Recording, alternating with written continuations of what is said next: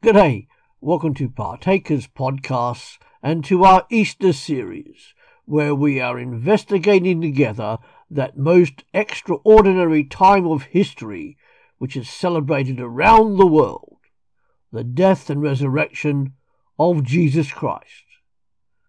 Come on in.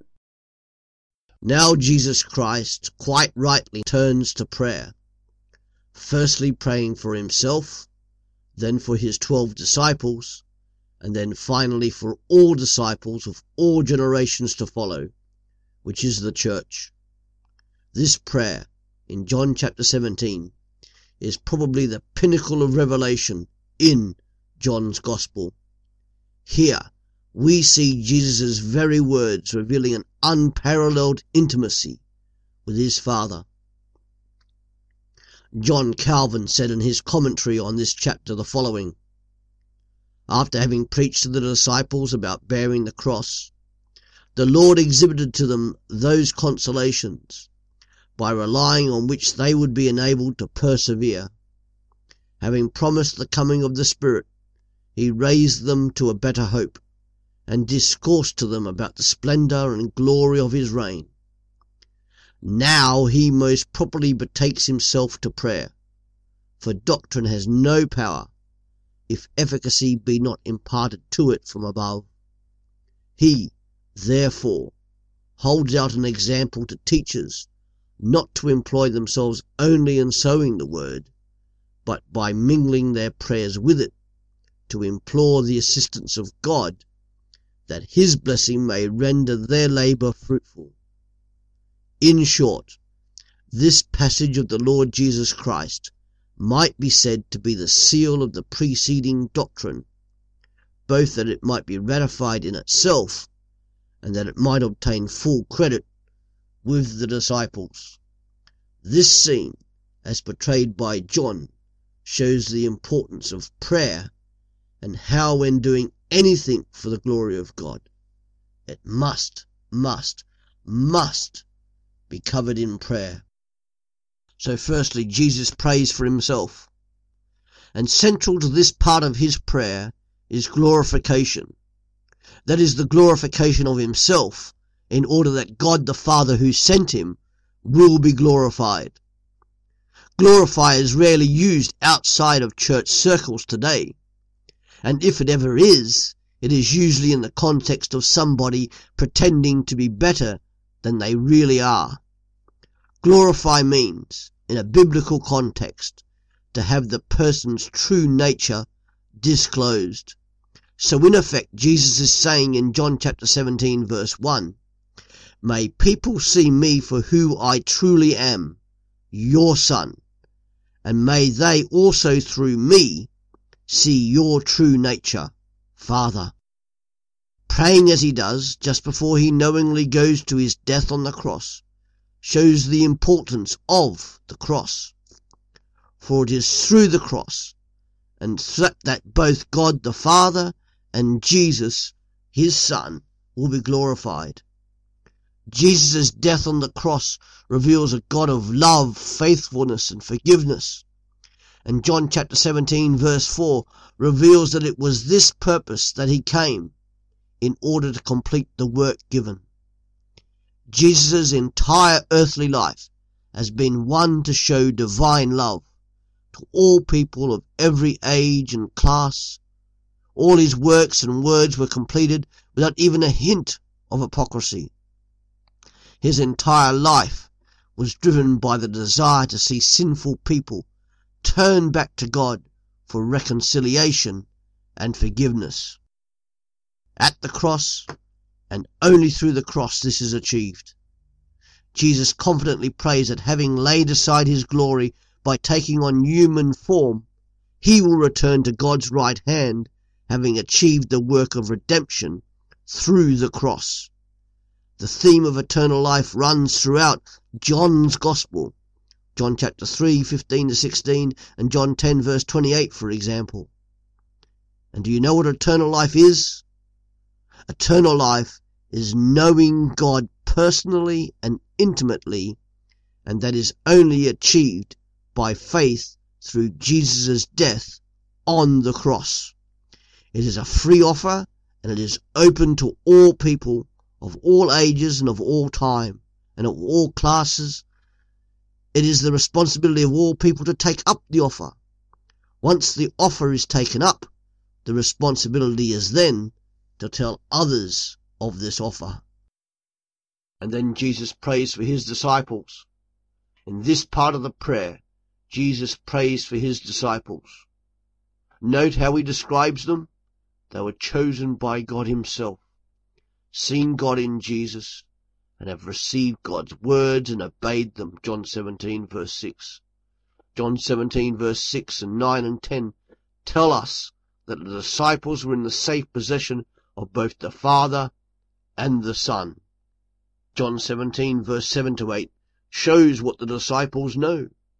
Despite misunderstanding frequently what Jesus was talking about, the disciples still grasped that Jesus had come from the Lord God Almighty.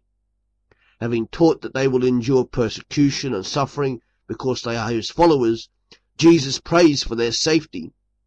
They will be safe, not because of their own cunning, their own character, or their own conduct. They will be safe because of God's care and protection. John 17 verse 11 to 12. And as they are God's possession, he will ensure that they are watched over and protected. This security is also born from glorifying God and being witnesses for him. John 17 verse 10. God is always glorified whenever his salvation plan is explained and told. Who are the disciples' enemies, and why do they need protecting? The first enemy is the world, who does not know God and is therefore in rebellion against God. The disciples were told of this prior to this prayer. Satan is also an enemy of the disciple and would do all he can to stop God being glorified in the life of the disciple. How will God keep them safe? Their safety comes only through his mighty name and nature.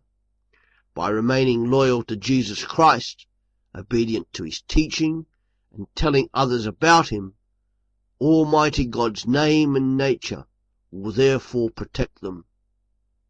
And Jesus also prays that they may be filled with joy, John 17 verse 18, and be dedicated wholly and solely to him. The disciples now have a mission and a purpose to fulfill, to tell others of this Jesus Christ and his redemptive work on the cross. This mission, though whilst their responsibility is not theirs alone, but is the continuation of Jesus' mission to bring people to reconciliation and relationship with God. Part of that mission is to live a holy life in the power of the Holy Spirit, for the Holy Spirit is the real and true pioneer evangelist. Living a holy life means living a life not for themselves, but for the glory and obedience of Jesus Christ, God's Son. Now Jesus prays for all those who, through the work of the disciples, will become his followers. As such, it brings all Christian disciples into intimacy with Jesus and part of a dynamic relationship with him. That's all Christians from all time. And what does Jesus pray for his church of followers? Jesus prays for unity. That is unity on various levels.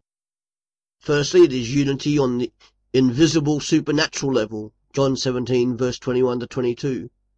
The lives of all Christian disciples are inextricably linked to each other, whether we want them to be or not, through the love and obedience of God the Son and God the Father. Christian disciples are united together because Jesus imparts upon them the glory given to him by God the Father. John 17 verse 22. This unity is also physical, insomuch as through a visible unity people will come to know Jesus personally and take up the offer of reconciliation with God. This unity is also physically seen through the telling of the message of reconciliation. That is why different churches in a location or in a town must be seen to work together, a visible sign of unity reflecting the invisible unity.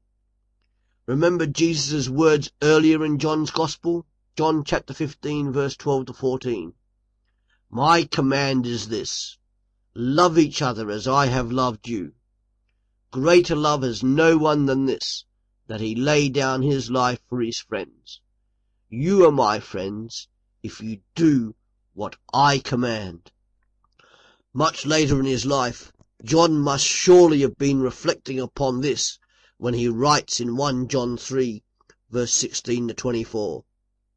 By this we know love, because he, speaking of Jesus, laid down his life for us, and we ought to lay down our lives for the brothers.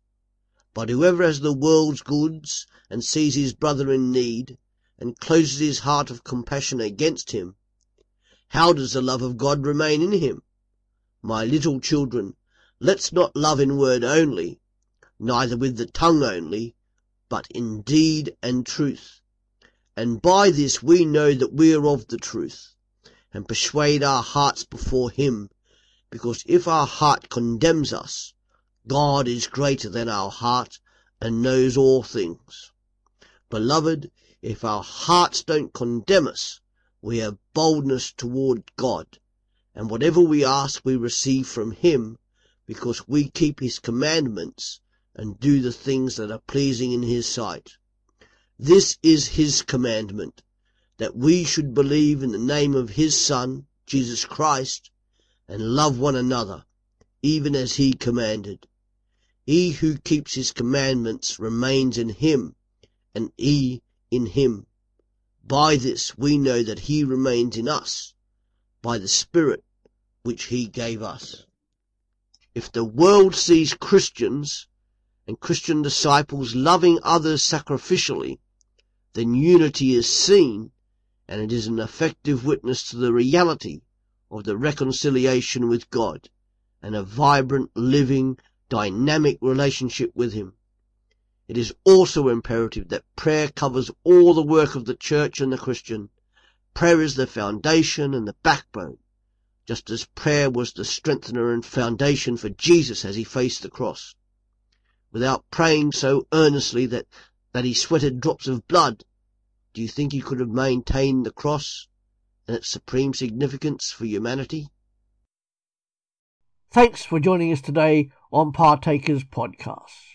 Come back every day to www.partakers.co.uk, where there is something uploaded to help you, as a Christian disciple, wherever you are in this world. Thank you.